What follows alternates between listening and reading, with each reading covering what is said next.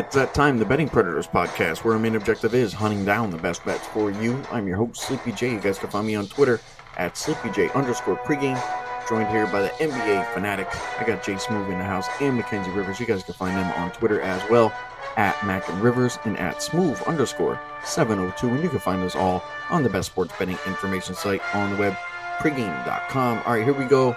Mackenzie and Smooth, let's talk a little NBA. We're going to talk NBA Saturday. Currently, right now, we're recording during all of the Friday games, so we're not going to talk too much about the results from Friday, but we're going to look at a few games here on Saturday that we kind of talk through some concepts with some of these oddball teams, some of these bottom feeder teams as well, talk about tanking, things of that nature. Smooth does have a play here that he wants to give out in the first game that will feature between the Cavaliers and the 76ers. 76ers, they'll be at home here.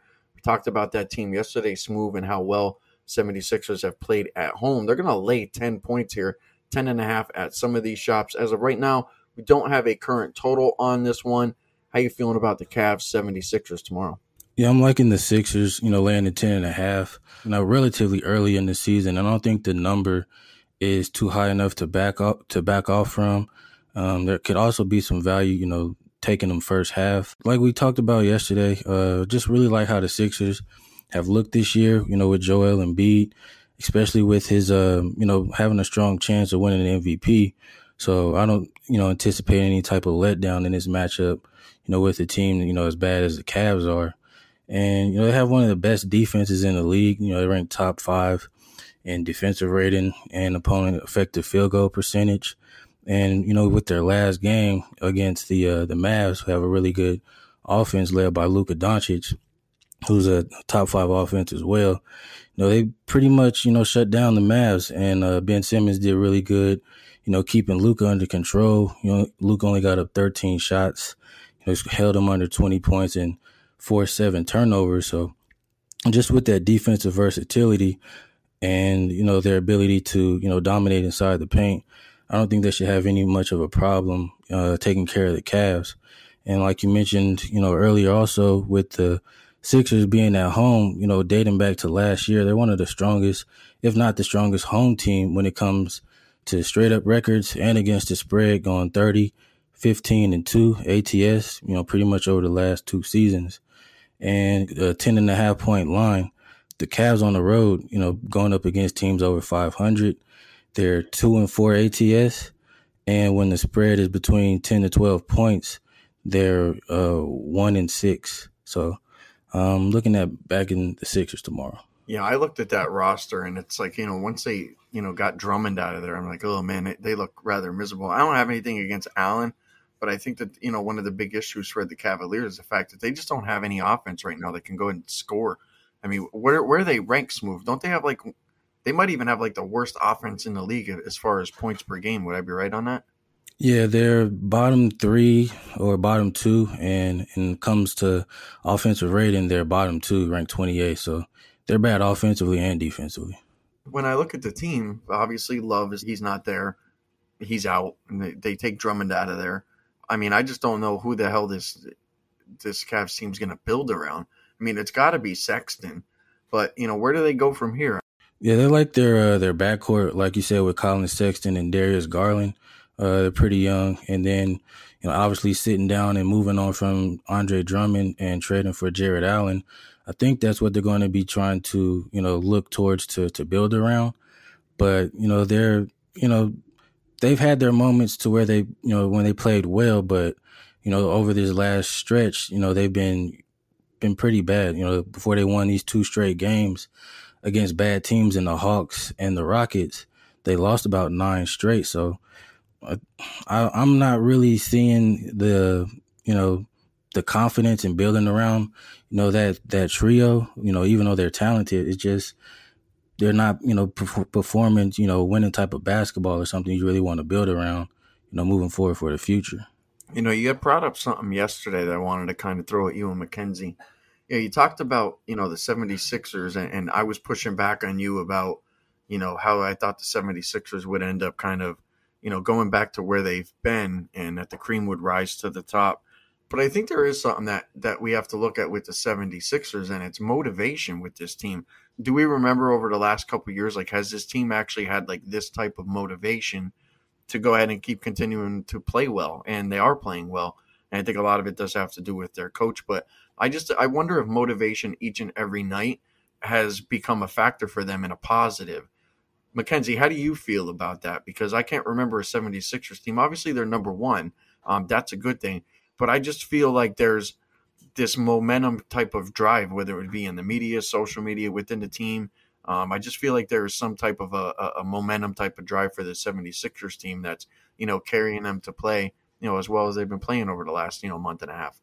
It's a great question because I've said many times the NBA is constructed like this. There's about 5 preseason games. There's about 82 this year, 72 semi-preseason games, and then there's the playoffs where everyone that is a casual fan or even the most sincere, dedicated fans, that's when they perk up. That's when real basketball is played. So what's the motivations that each team has on a nightly basis? And they're not always exactly correlated. It's not just like our motivations to win a championship, let's play hard every night.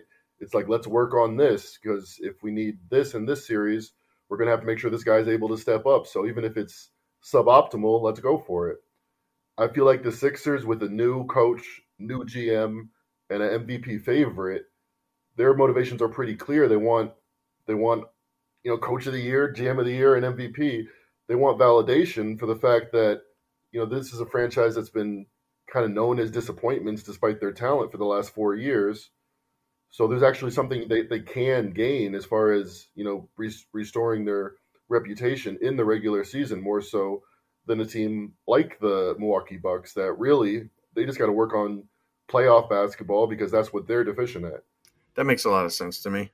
Let me just throw this in there as far as, the Cavaliers, they're going to end up having to play on the road here, and that's been, a miserable setting for them. I don't think they've won 1, 2, 3, 4, 5, 6, 7, 8. It looks like they lost their last at least 8. I'm just rolling back through the schedule. Maybe it looks like 9. They've lost like their last 9 road games, and they're getting beat by margin. There's a 10-point loss here, a 30-some point loss, a 20. They're getting beat by a decent amount of margin. I think the fact that the 76ers do have motivation here. Now, the Cavs were on a little bit of a cold run there where they lost probably 12 out of 14 games, but they did win their last 2. I think that gives them a little motivation, but again, that was on the road, or that was actually at home against 2 bottom feeder teams in the Hawks and the Rockets. So I don't want to push back on your play here. It's 10.5 points. I mean, that's a healthy number to go ahead and lay. And I always want to have a team with, motivation to go ahead and create margin. I think the fact that Embiid is, in the MVP conversation, that they're doing anything to go ahead and go ahead and keep this team moving in the right direction. So I don't want to push back on your play here, Smooth. So let's swing over here to the T-Wolves and the Wizards. Wizards going to be -4 here at home. We have a total of 235. Smooth, you've been high on this Wizards team. You were high on them earlier on in the year, and you and I had spoke. We thought we had a decent lineup. Injuries kind of ravaged them a little bit. COVID kind of messed them up. And then, the whole Westbrook thing kind of threw a wrench into their system. But they've been playing well. I think they won 7 out of their last 10 games. They're going to get a home game here against the Timberwolves, who, quite frankly, they have the worst record in the league. I don't know if they collectively have the worst roster, but I worry about teams tanking at this point.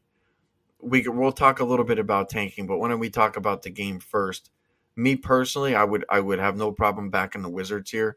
I don't trust the Timberwolves to win at home, let alone go on the road against a team like the Wizards who, they're surging right now. And I honestly, I think that no matter what team Russell Westbrook's on, they're going to have, motivation to win each and every night. He's just not going to allow that to happen on any team he plays with. So I like the motivation. I like the situation here for the Wizards. I think the Wolves will they be on a back-to-back or no? Actually, yeah, they will be on a back-to-back. They have to play on Sunday.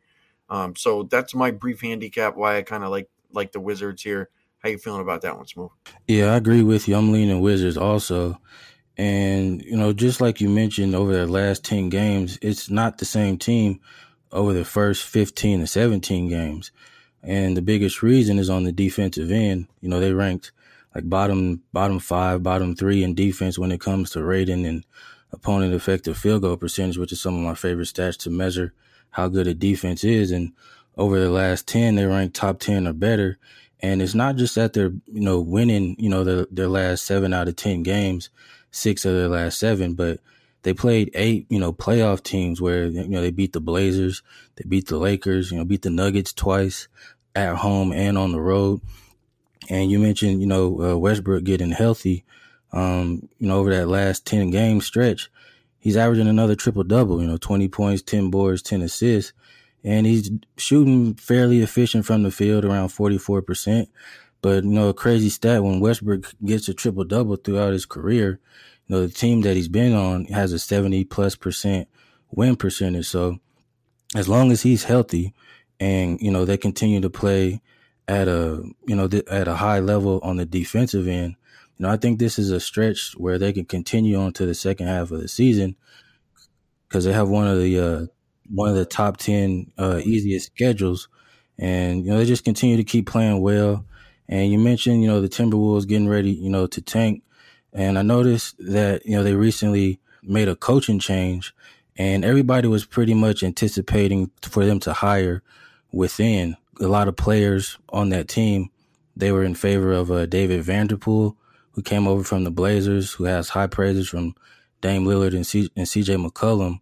But, they went, completely outside and hired somebody, from the Toronto Raptors bench.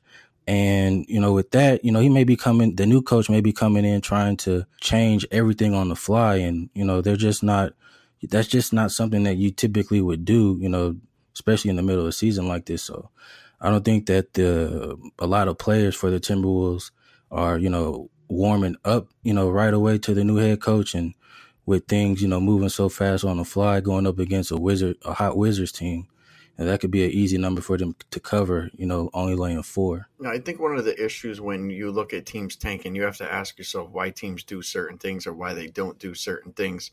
One of the things that I thought about as you were talking there is why would you bring in a guy from outside? Well, one, he has no idea internally what's going on, but it's like, look, if you want a job, you do what we say, and we're going to end up, moving this organization in a different direction, hopefully in a positive one. And if you want to be part of that, just go ahead and kind of, do what we need you to do. And more than likely, the coach that was there, he wants to go ahead and keep his job, and he's going to fight, tooth and nail to probably win games. I understand that he could probably go ahead and take the other approach, but at some point, maybe guys just know too much for their own good, and I have a feeling that they just hired, outside to continue with the plan that the brass wants to go ahead and succeed with. I also want to go ahead and get back to Westbrook here in a second and Bradley Beal. But Mackenzie, you had some numbers that, had kind of a clearer picture, when it comes to teams tanking. What were some of the things that you dug up? So starting in the 2019 draft, they said, at the end of the season, if a team has a 15% or a 25% chance to get the number 1 pick, whether or not they lose, human nature, it's just way too valuable a proposition not for teams to lose on purpose. So they smoothed it out, and now the bottom 3 teams each have an equal 14% chance to get the number 1 pick. So if you're 4th or 5th, you might want to win for your fans or hopefully for a play-in tournament rather than try to lose for a, 3% gain. I mean, the number 5th team gets an 11% chance. So it's not night and day anymore. Smoothed it out, much less incentive to lose, but there's still incentive to lose. I mean, that's the whole premise of the lottery system, for the worst teams to get better. I feel like there's actually more incentive in a way for teams to lose, because if they know that they're going to get coupled into a group where, they're all going to have this legitimate same chance, that, even teams who, might be in 6 or 7 slots from the worst slot, they're like, if we could lose 2 more games, we might end up getting, it's like you improve your lottery chances by, getting stuck into that group. So I actually think it kind of creates more chances for a team to tank that's down the bottom there. That's kind of the way I think about it. I don't know. Would you agree with that? I think it definitely could for a team that's like 9th worst in the league. Like they could be a game and a half from a 11% chance, more than doubling the percent chance if they could get from ninth to fifth. So that wasn't the case in the old system. It mattered more if you were going from third worst to first worst. So now for the middle tier bottom teams, like the Hornets, maybe. I mean, that's not, they want to be a playoff team, but if it starts fading for them, or for the Thunder, who are 14 and 19, they could be easily. There are scenarios where it's almost exactly the same season, but in door A they get an 11% chance, in door B they get a 5% chance. So yeah, there's either there could I see your argument. In some cases, I can see it being, it's definitely true. At the end of the day, and I say this a lot of times about football, it's a business at the end of the day, and they need to bring in the most amount of money for the owners at the end of the day. And if you could sit down and look, there's bright people. I could put, Mackenzie behind the desk and say, dude, figure this out on which teams you project are going to potentially tank, potentially be in a position to go ahead and tank. And how do we get these teams, to go ahead and match up against, some of these teams when we need them to, and this, that, and the other. How do we get these particular teams in the playoffs? Like, we need Luka in the playoffs. We need Zion in the playoffs. We need those teams at least somewhat to remain competitive. And I know if I sat down and gave you, a spreadsheet with, 30 teams on there and 40 remaining games, you're going to be able to figure out some way, somehow, to kind of paint this picture. And I think that at the end of the day, this is a business. The picture that needs to be painted is they need to generate money one way or another. The more I think about it, it kind of separates, the teams that they want in the playoffs and the teams that maybe they don't want in the playoffs. And I think it also affords the teams the opportunity to go ahead and get themselves into, an equal playing, lottery field. So, the more I think about it, I think it actually opens up the door for better handicapping, at least for, guys like us who, if there is a team in that, third, fourth, fifth, sixth, seventh range, maybe potentially they think about, going ahead and throwing a game or two away, depending on the matchup that they have. So that's something that we can, go ahead and probably stick in our back pockets and maybe use for later on this season. Wait, hold up. On that thought, and stop me if I get too wild, I think you're dead on, and I think we have to make a distinction here. People that say it's the no bet association because the NBA is fixed. I have sympathy for their point, although I think they're wrong. It's about little edges. You can have, this team on a back-to-back facing this opponent with this referee, and each of those things is kind of a quarter to a half point disadvantage for those teams. But you've done the work. You're the NBA. You have a big office in Manhattan with tons of millions of dollars pumping through there. You've done the work. You give yourself the best chance, not for Team A to win the championship, but for Team A to have a great chance to meet up with this team at the 3-6, for sure. And they have scenarios that are just much more profitable for them. I don't think anyone else deserved the championship more than the Lakers, but it was definitely a very great scenario for them that the Lakers would start off badly and then come back in the bubble and win the championship. It was a good scenario for them. I bet they had a spreadsheet at the beginning of the year that said, this is a chance the Lakers win, and this is how much money we expect if they do. And that was a green, Excel field that they were smiling and happy and they liked to see. So I don't think they're monsters, but I just think they're good at what they do. And yeah, they kind of taint the sport a little bit with the decisions they make and the schedulings that they proceed to make. But what else? Someone has to make the schedule. They might as well do it the best possible scenario for them, which is to make money. And I mean, it's a non-profit organization, the NBA is, that supports for-profit owners, and that's their job. I think if we go back and we look at, I think maybe like the blueprint to that, or I don't want to say blueprint, but it just go back to college football bowl season. They've made it where they can pick and choose who they want, when they want, and where they want them to play. That's kind of the way that their business models run, at least today. And I personally don't like it because I think it gives schools, a particular advantage to go ahead and recruit the best players and always remain at the top. And it's just, the parity within college football is starting to get, in my opinion, it's rather disgusting. I don't think the NBA will fall into that, but you make a good point. They could throw, NBA referee, XYZ into a game and a lot of people might not notice it, but how many times have we talked in the past about who was the referee that gave Harden, like the hardest time? Even Harden came out and he was like, this guy, man, was it that Scott dude? Who was that? Smooth, you remember? think it's Scott Foster. Yes. Yep, that's the name. Yeah, it's Scott Foster. That's it. And there are particular players will come out and they'll speak out. I think even PG even came out and he mentioned specific referees like why is this guy constantly reffing games that I'm always in and this, that, and the other. And it's like it's a business at the end of the day. And I think it not only does it it starts at the NBA, but it drops down to the next level to the owners. And I have a feeling that somebody like the Timberwolves. And with what Smooth mentioned, that there's something going on there, and I don't want to speculate. I mean, I'm sure the players want to win, but again, you can make certain things happen if you want them to happen. So we'll leave that alone. I don't want to talk too much about tanking. It's a little early for that, but I think now is probably time that we start at least thinking about it. We can still bet in the futures markets. We can bet team total. Under and over, and we could project out, some bets to find within there. But I do want to go ahead and circle back to Russell Westbrook and give me a percentage. I'll start with Mackenzie and I'll leave Smooth because I have a feeling Smooth might be a little bit higher. But Mackenzie, on a scale from 1 to 100 percentage wise, what do you think the odds are that Bradley Beal ends up getting traded away from the Wizards? Man, before the season, I would have said probably 60 to 70% before the trade deadline. Now there's a spark to that team, and this could end up being the wrong sentiment. But just from the tea leaves, from the rumblings, from what Beal's agent says, I'd say it's less than a 20% chance that he gets traded before the deadline. Before next season, it's higher, much higher, but only 20%, I think.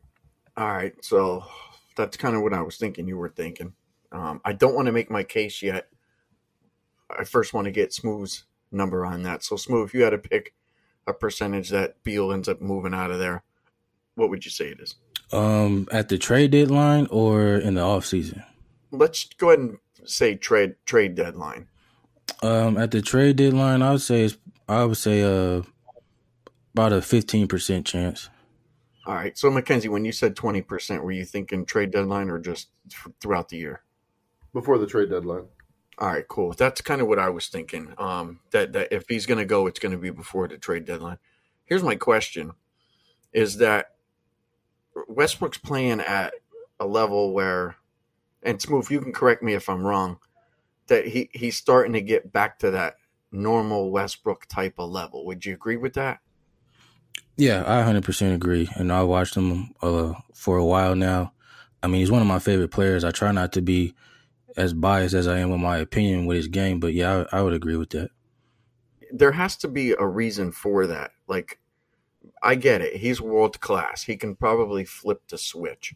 But I just wonder if, and I was thinking about this, if Westbrook has this added motivation where he doesn't have to be the number 2 much longer, where he can go ahead and step into his role where, all right, I'm going to become the number 1, and Bradley's probably going to end up leaving here. I need to get back to my normal game. Like, it just seems like he wasn't Westbrook, and now he is. And there's something that had to spark that. And I guess it could be flip the switch world class, but that's just something that I was thinking about. Like, how did Westbrook turn this all around? Maybe it just took some time. I don't know, but I worry about players who go from being well below their average to here's my norm again from and they just turn it around really quick. So I just wonder if Westbrook maybe knows something. Maybe he's like, I need to go ahead and start taking over. I need to, go ahead and start assisting, rebounding, and scoring again. If that was, maybe that's something that I'm just thinking a little bit too crazy about. But that worries me about, maybe the Wizards keeping Beal. The fact that Westbrook's actually playing that well. Do you guys think I'm crazy for that? Smooth, I'll let you go ahead and go first. You think I'm nuts with that one or not?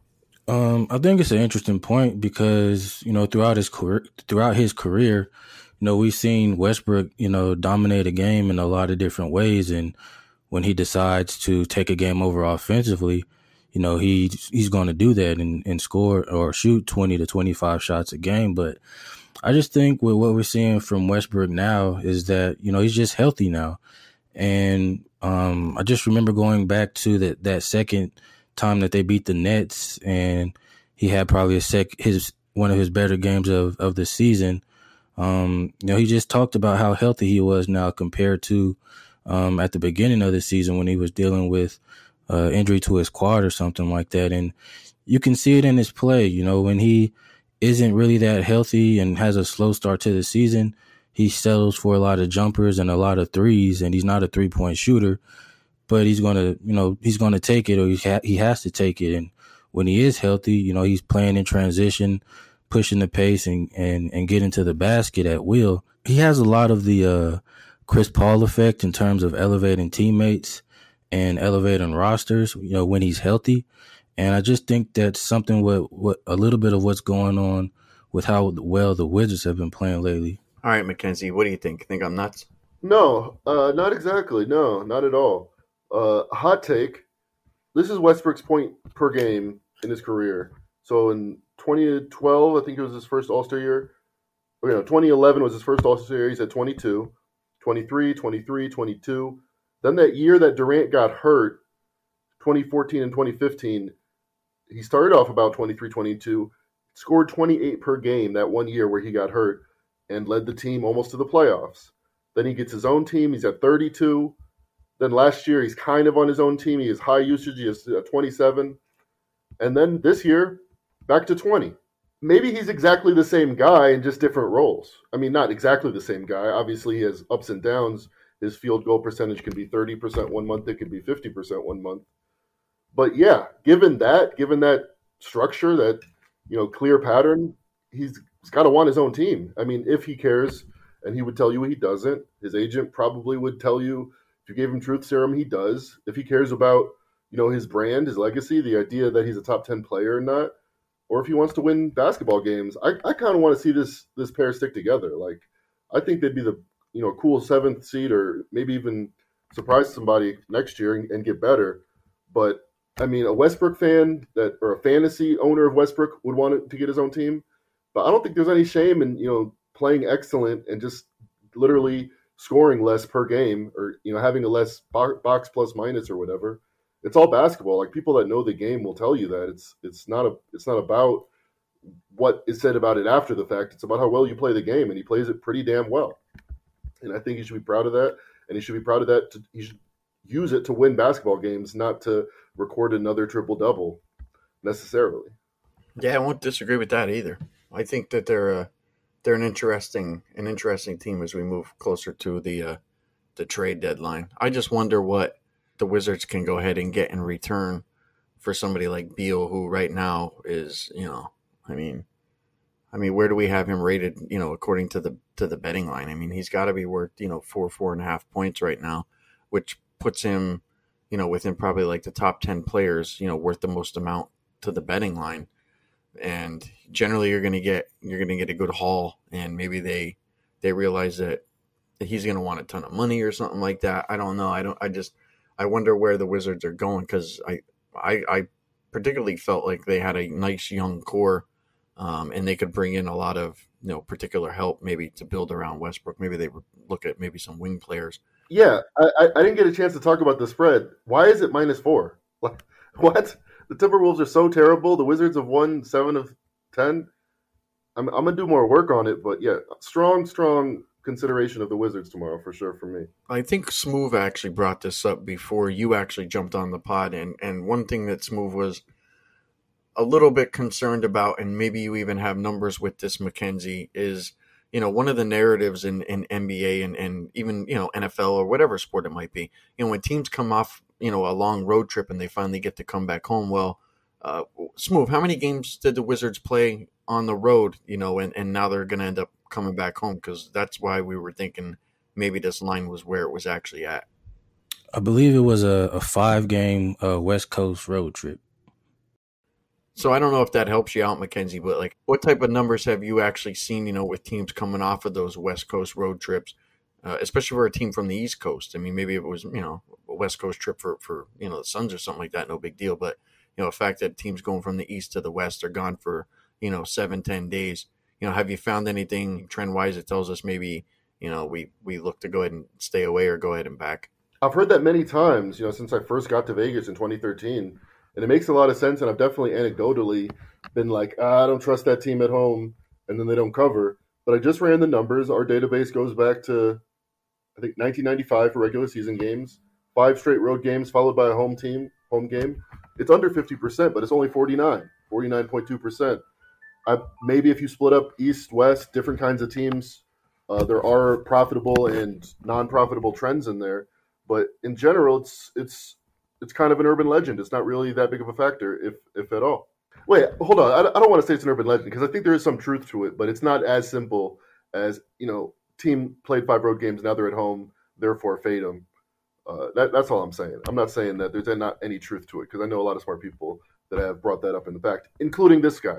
So, well, I think maybe one of the reasons is it's the Wizards, and maybe it's their record more than anything. Maybe it has a little bit to do with the being on the road, coming back home. But it all seems like we all kind of agree here that we don't want to touch the T-Wolves in this one. It's going to be the Wizards or nothing for us. We do have 2 more games we want to talk about: Nuggets and Thunder, Pacers and Knicks. Let's talk about the Nuggets and the Thunder. Mackenzie, you like the Nuggets in this game, and they're going to be -7. The total right now at 225.5. If there was one team that I could pick to miss the playoffs right now in the West, I think that the Nuggets could potentially be, that team.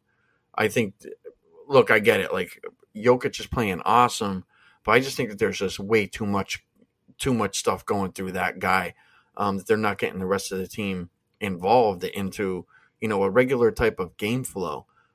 That's just the way that I feel. I don't know if there's any other big man, really in the league. Maybe Embiid, but he's not, he's not facilitating the basketball and just to the way that Jokic is. So I don't know. But clearly, in my mind, the Nuggets should be better than what their record is. And I know that they've had issues. They've had some injuries and things of that nature. But still, with a guy like Jokic and a guy like Murray, and I don't think Murray is playing anywhere near what he could potentially play like. I do worry about the Nuggets, making the playoffs this season. That's a team that I'm looking at that maybe they were in the playoffs last year. Maybe they don't make it this year. I don't know. But you do like the Nuggets in this particular game. OKC will be on a back-to-back. They got a win tonight against Atlanta, 118-109. So the Thunder will be on a back-to-back. Nuggets will be rested. Why don't you go ahead and throw out some of your key factors here for you back in the Nuggets in this one? I've downgraded the Nuggets slightly from the start of the season, but I wasn't that high on them at the beginning of the season. There's been plenty of centers in NBA history that have played really well. Kareem in 1975 is an example I always use because he won the MVP that season, despite the fact that he missed the playoffs. You need your small guys, your perimeter guys, your fast guys to not only feel involved, but be involved. And, since the 60s, the Celtics won with pace. You need to pace and space even today. If it's not working with the other 4 guys, despite Jokic's brilliance, I could see them missing the playoffs too. Look, we talked about this before the podcast. The Mavericks are -250 to make the playoffs, and they're currently sitting at 9. So somebody's out. Maybe the Spurs. I could definitely see that. You were talking about that. Great call. In my opinion, we'll see how that goes. But somebody's going to drop out. So that said, I'm not here saying that the Nuggets are going to be a Western Conference final candidate again. I'm just saying they're going to beat the Thunder by 7. And there's 2 major trends here that you have to consider. I've said this before, road favorites between 5 and 10 in the modern NBA. The sample size is too large to ignore. Since 2018 till today, so 3 seasons, 244 winners, 171 losers, 12 pushes, 59%. And the ATS margin is only a half point. It's only about a point. So what is it? It's the fact that when home teams get down, let's say you're winning the whole game like the Bulls tonight, you get down by 3, you can, even without fans, I guess, you feel the air get let out of the room. You're like, ugh, we had this one. We should have won as a big home dog, but looks like we're going to lose it. The Suns outscored the Bulls by 20 in the 4th quarter because once they got that edge, that lead in the modern NBA, 3s start flowing and you end up covering the spread, even if it's tight the whole game. So that system's been working, and this one is particular to the Thunder.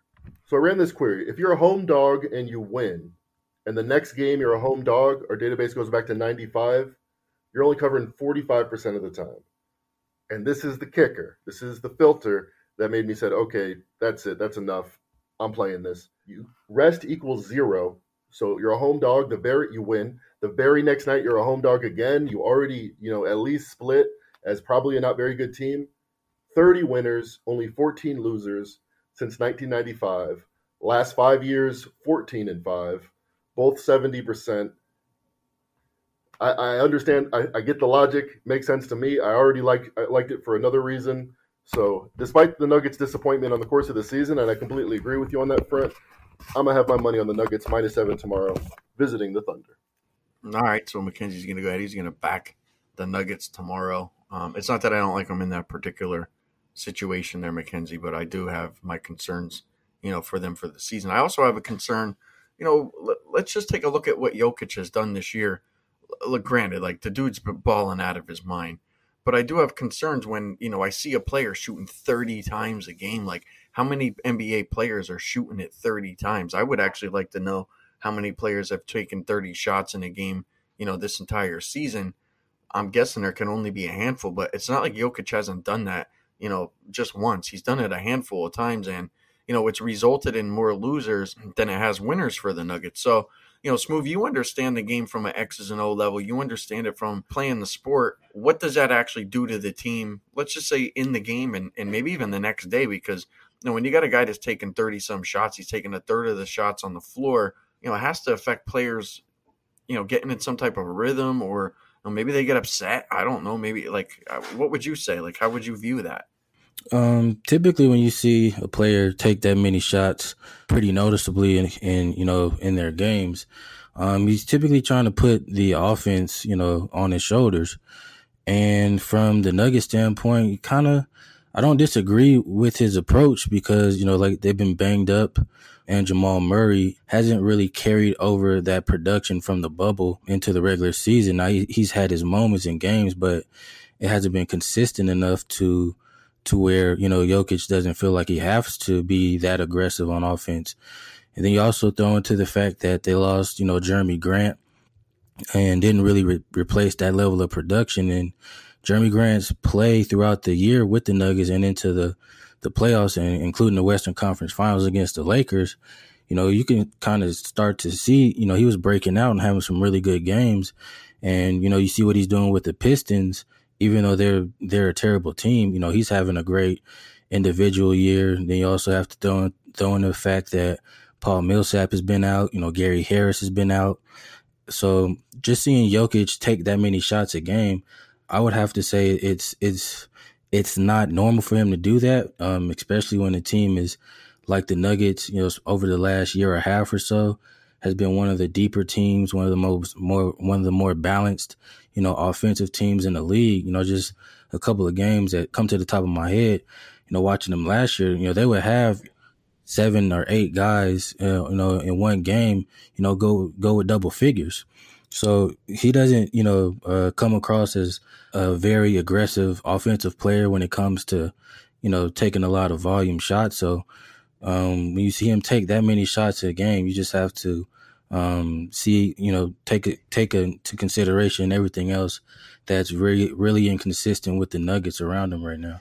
I don't think he's a selfish player, but I do think once players start getting the hype on social media and becoming, like, look, if Mackenzie was a basketball player and I was his agent and he was put in a particular situation to blow his brand up, I'm going to tell him to blow his brand up because there's money and there's dollars and cents involved in that.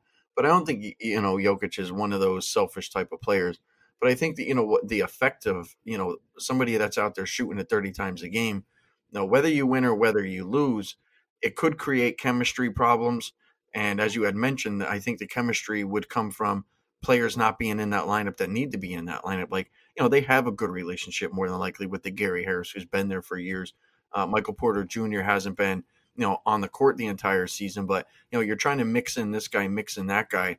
And you just wonder if that will create, issues within the locker room. I think that's something that we have to look at. It's just something that I'm thinking about, right now with, the Nuggets record. And then I look and I'm like, well, Jokic is taking all these shots. I could see if they were winning all these games and the team was happy. Maybe they are happy. I don't know. But I just think there's, things that I like to think about, with goofy shit in general. So that's one of the things that I was kind of thinking about. All right. So with all my cockamamie crap out of the way and all my conspiracy theory stuff, let's jump over to the Eastern Conference again. Then we'll close out the podcast with the Pacers and the Knicks. Knicks are going to be here at home, -1, total 216. I like the Knicks in this game.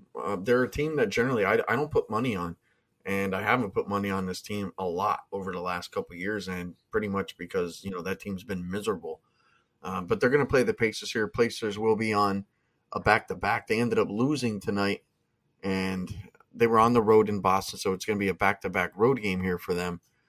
I don't know, man. I don't know what's necessarily going on with the Pacers. I thought maybe they would have been a little bit better than Mackenzie had brought up. Where's TJ Warren at? Where's LeVert at? Well, those guys aren't in the lineup right now. So, maybe they're missing some scoring. Maybe they're missing offense, defense. But I'm more concerned about the Knicks. I couldn't come up with, how the hell did the Knicks, go ahead and turn their season around? And we were talking yesterday about, teams that are, exceeding their expectation. And the one team that stuck out to me, at least in the East, was the Knicks.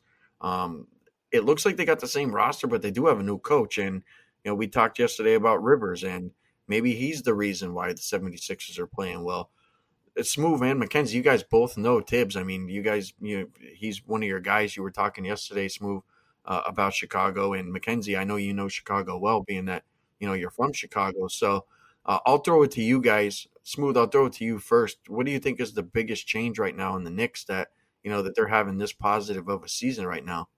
Yeah, I know you mentioned Tibbs, and he might have a bad rep, and you see a lot of Twitter jokes about how he doesn't take his players out or give them any rest. But I think he's one of the greatest coaches when it comes to terms of defense. And when you look at the Knicks, where they sit defensively, they're a top 3 or 5, defensive team this year when it comes to, points given up and defensive efficiency. And just over the years, we never associated the Knicks with any type of, good play on the defensive end or any type of good play, in general. But, it just goes to show that in the NBA, every roster has talent, but, it's all about what the coaching staff and, and what can the coach bring out of you. And, they have, Julius Randle, who's a first-time All-Star, and that's a big accomplishment for him. Seeing that his career started out when he missed, his full rookie season, breaking his leg and just never really finding a footing, in LA or never really being recognized in New Orleans. But, his time in New York, he's turned himself into an all-star. RJ Barrett was really inconsistent last year. He's been a lot better this year. And even though he hasn't been there that long, but Derrick Rose's second stint with the Knicks, and, Tom Thibodeau just did a really good job of having all of those guys, buy in on the defensive end. And, I watched the Knicks a few games, quite a bit this year. And, there was guys that was playing, at the beginning of the year that aren't playing now, like Austin Rivers and Kevin Knox, who was a lottery pick for them. Tom Thibodeau, he just doesn't care about, that type of stuff or, guys' egos. He's there to win and he's there to turn things around. And the guys that buy in will be the guys that play, especially on the defensive end. And he brought some familiar faces like Derrick Rose. You also see Taj Gibson back, and, those were guys that he had with the Bulls and the Timberwolves. So, I have to give a lot of credit to Tom Thibodeau, and I agree with you. Back in the Knicks tomorrow, probably catching a point now. You make a great point, and I think it points more to the coaching than anything. If you go back and you look at the Knicks throughout the last couple of years, I mean, they had guys on the bench that were 10 deep that were getting 14 minutes, 18 minutes, 20 minutes, and it was like who the hell is in this team's starting lineup? And I think a lot of that held Randall back because he's been on the team for a couple of years. And now it's like, as you had mentioned, Tibbs is out there putting his guys out on the floor for extended minutes, more minutes than they've ever, seen probably before in their career. But, when you mentioned Knox, there's a guy right there who was, him and guys like Vonleh, they're coming off the bench, they're starting, they're getting, 20, 25 minutes a game, and the Knicks were just absolutely miserable. And then to not see Knox getting any time really, he had his couple games there where he played, 8-10 minutes, but I think it points to the coaching because, as you had mentioned, Tibbs is going to do what he needs to do. He's going to bring in players that understand his culture, can go ahead and teach that. So I don't know. Do we maybe look at? Maybe I'm going a little bit too crazy here, Mackenzie. I don't know if you saw Coach of the Year odds anywhere for the NBA, but let's just say the Knicks make the playoffs. Do we look at maybe a Thibodeau to maybe go ahead and steal that award? Are we impressed with? I don't think Steve Nash would get it personally, and I don't think the Lakers coach would get it. I mean, maybe it would be between Utah. Maybe Rivers would be in there, but could we throw Thibodeau in there? Maybe if the Knicks somehow, some way keep up this level of play, with the Eastern Conference out, how miserable they are, maybe could we maybe cash a big ticket? What do you think? Yeah, I don't have the odds in front of me, but there are definitely some prices that would be attractive to me. I think you're right. I don't think Rivers. His name is kind of loaded in NBA circles, and he's won it too many times, even in Orlando back in the day. So I don't think Rivers, even though he shares my last name, which I appreciate. I think it's between Snyder, who's probably got to be the favorite, and then Tibbs, because if there's one team in the East Coast that's played better than expectations besides the Sixers, it's really only the Knicks. And they went from a team without any big roster changes that was a bad defensive team to a team that's number 3 by cleaning the glass. So it really only on all points to Tibbs. Julius Randle's playing 36 and a half minutes per game. That's like a 2010 number. That's like a Tom Thibodeau Coach of the Year back in the day type number. He leads the NBA in minutes, total minutes, more than LeBron, more than anybody. Like 1,200 minutes coming into today. I actually had to look that up for something. Yeah, it all points to Tibbs, and it's all to his credit. The Raptors today, they were out 5 coaches, including their head coach, Nick Nurse, and the point spread did nothing, 0 change. It stayed at 8. They were hosting the Heat. And then Pascal Siakam, my number 34 player in the league, he's out with COVID protocols. The line instantly moves 2 points. So there's a lot of data that says for one game, coaches doesn't really matter. I mean, Tibbs is on the sideline, 7 feet on the court, telling people to get low and yelling at Joe for some reason. And it makes a difference, but I think it makes more of a difference over the course of the season, the type of mentality that he installs. Any one game, it might not matter so much. We saw that in the point spread today, but there's only one major change that the Knicks franchise did, and that man deserves credit. That's Tom Thibodeau. I do have a question because I'm looking right now to reach the playoffs, and the Knicks are plus 260 to go ahead and make the playoffs. I'm just wondering if that's a good bet. Let's and Smooth, you would know probably better than anybody here. Let's just say at the trade deadline, and I know some of the players that are out there. Who do you think Tibbs might actually go ahead and maybe target? What do you think the Knicks might actually make a move to go ahead and improve their team? Because look, when the Knicks make the playoffs, that's a good thing. That's a very good thing for the NBA.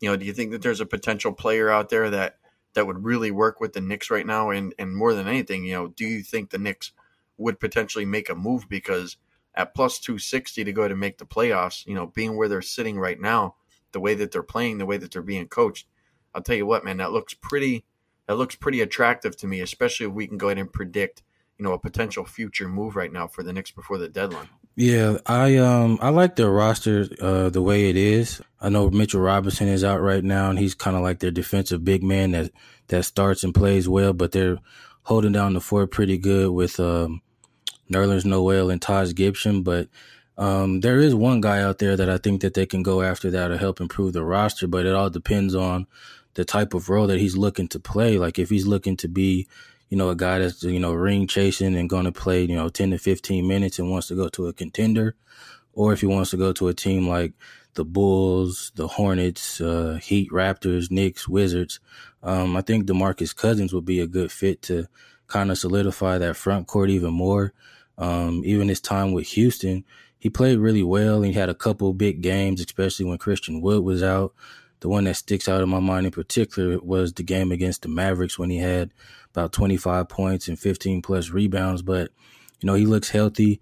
And if the rumors are true that he wanted out of Houston because he didn't really want to be a backup to Christian Wood and wanted to showcase more of his skill set, then, a place like the Knicks, he could help them solidify a playoff spot and probably cash that ticket of being plus 260 to make the playoffs for the Knicks.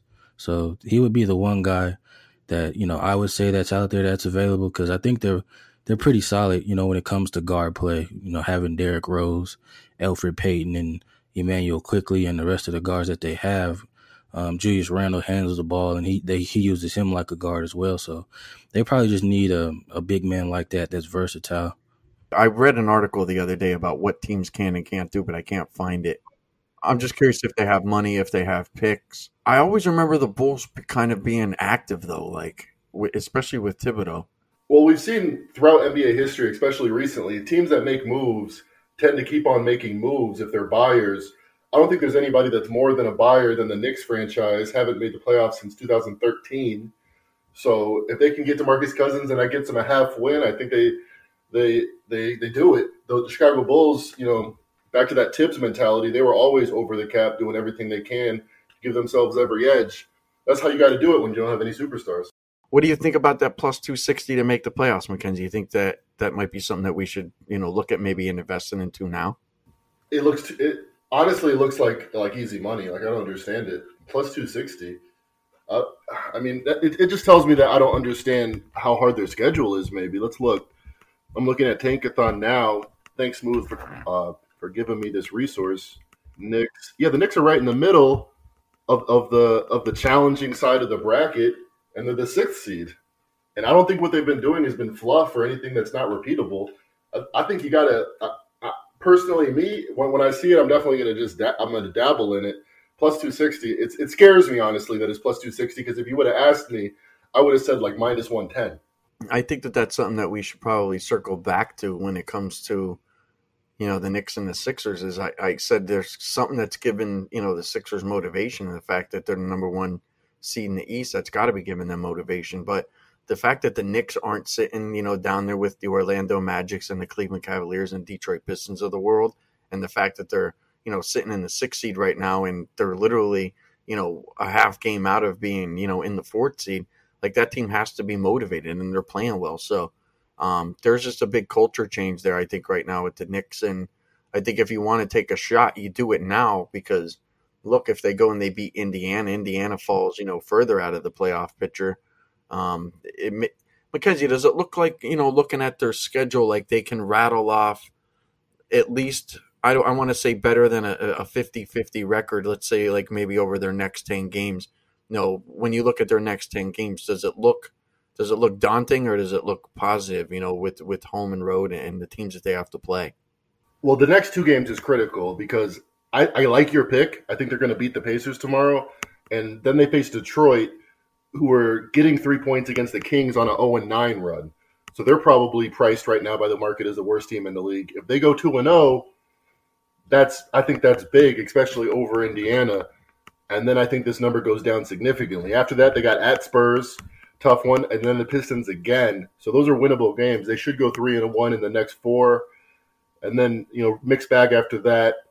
Bucks, Nets coming up, and Sixers, but a few gimmies thrown in there as well. So yeah, I think you're right. I think if you like this bet, I think you make it now. And as you're talking there, I'm thinking, we do have a shortened season, so a lot of these players, at least, and I'm sure everybody knows kind of the season, but you could fall into, I've been in the league for 12 years, and I know that we're not even at the All-Star break yet, and we still have the entire second half. But the season did shorten, so I'm guessing that there's not going to be, you're not going to have that wiggle room to go ahead and go on that 3 or 4 game losing streak where you're like, I might be able to make it up at the end of the year. We'll catch our pace when we get XYZ player back. So I don't know, something I was thinking about. I think that actually might be a half decent bet where at least you can go ahead and get some shine. Plus 260 going ahead taking the Knicks to make the playoff. Might not be a bad bet. I'll have to dig into that one tonight, and maybe I'll go ahead and make that wager. But that'll wrap it up, guys. There we go, talking about the Knicks and the Wizards and a couple other teams. It's funny, we talked for over an hour about a bunch of junk teams in the NBA that we typically haven't talked about. So as of right now, the Lakers, I gave that out as my pick tonight. They're tied in the third quarter at 59. So we'll see how that pans out. Dan Rivera hit his play that he gave out last night. Guys, I don't know if you guys bet that, but I did. I ended up getting the Denver team at 74.5. They ended up, I think, with like 76 or 77, so it was pretty close. But Dan Rivera went ahead, cashed that ticket, so happy about that. But with that said, you guys can follow us all on Twitter. You can get me at SleepyJ_pregame. You can get Jay Smoove at Smoove_702.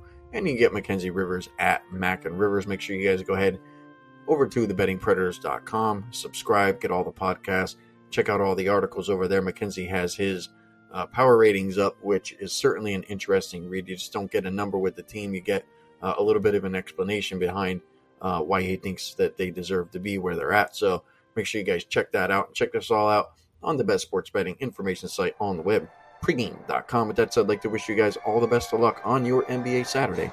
Enjoy the games.